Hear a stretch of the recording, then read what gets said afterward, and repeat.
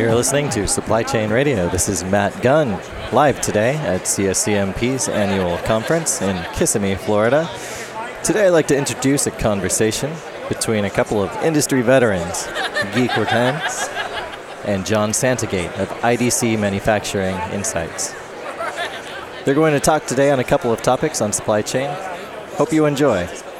So welcome. Good to see you, Guy. John, good to see you, my friend. It's been a while.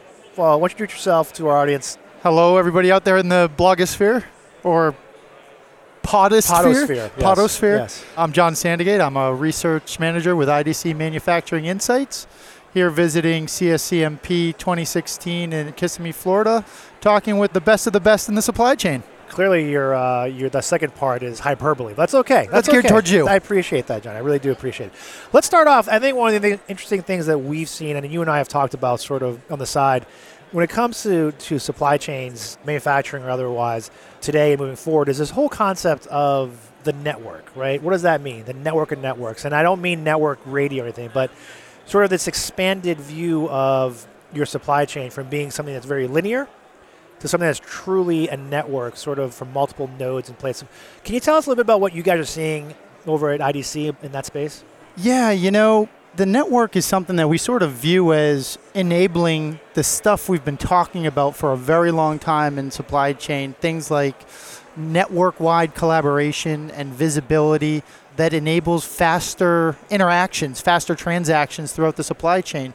It's something that we've talked about quite a bit, Simon Ellis as well, and something he's covered for quite some time is the increasing interest of manufacturers in joining these commerce networks that allow them to gain visibility, to conduct analytics across what they're buying, who they're buying from, but also important there is an easier onboarding process, a quicker process of connecting with vendors and gaining exposure to vendors that you might not ever otherwise have had across a variety of areas, right? Let's touch upon something that you just mentioned. You talked about the technology. Why do you think that we are able to finally do what we've been talking about? Because, for example, I know many years ago, maybe 10 years ago, maybe longer at I2, we talked a lot about creating supplier networks for the likes of Ariba and IBM. Talk about marketplaces, things like that. Those carried a lot of interest. But to your point, something I want to focus on, can you talk to us a little bit more about what are the technologies that are making this network of networks finally possible? I think it's not about new and emerging technology. I think it's more about the evolution of existing technology. You look at where the cloud was 10 years ago and where it is today. Big data and analytics, where that was. Social commerce and mobility. At IDC, we talk about those as the four pillars of the third platform, the next wave of technology and how it's fundamentally altering business. And, being a part of a company that's talked about that for over 7 years and seeing it transform what we see all around us in industry, I think it's really the maturity of those four technologies that are now capable of delivering on the execution of a network of networks versus theorizing it and drawing it up, right? Interesting. Now, when we talk about the industries, are there particular industries where you're seeing more maturity with this whole concept of network of networks? I wouldn't necessarily talk about industries as much as I would talk about the different types of networks, procurement networks, warehousing networks.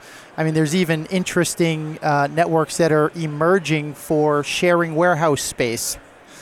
So it's not necessarily about an industry as much as I think it is about a business process, where we're seeing a lot, in the procurement networks, for example, have, the highest take rate today.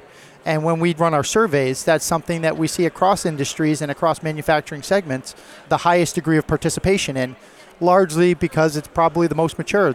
Procurement networks have been around for a while, but transportation networks have emerged and are now, going beyond sourcing transportation capacity to enabling analytics and driving business value in addition to the function that they're performing. So let's talk one more question about this network concept. We talk a lot about the network enabling greater visibility, right? Yeah.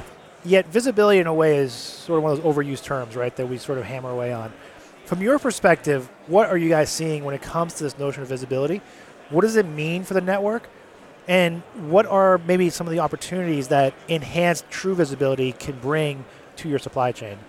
Yeah, you're right. Visibility is a term that's sort of, when you talk about beating a dead horse, that's been around. We've been talking about it in these circles for too long now. For way too long. We've overused it, and I think the industry knows that. I think the market, it kind of shies away when you talk about it.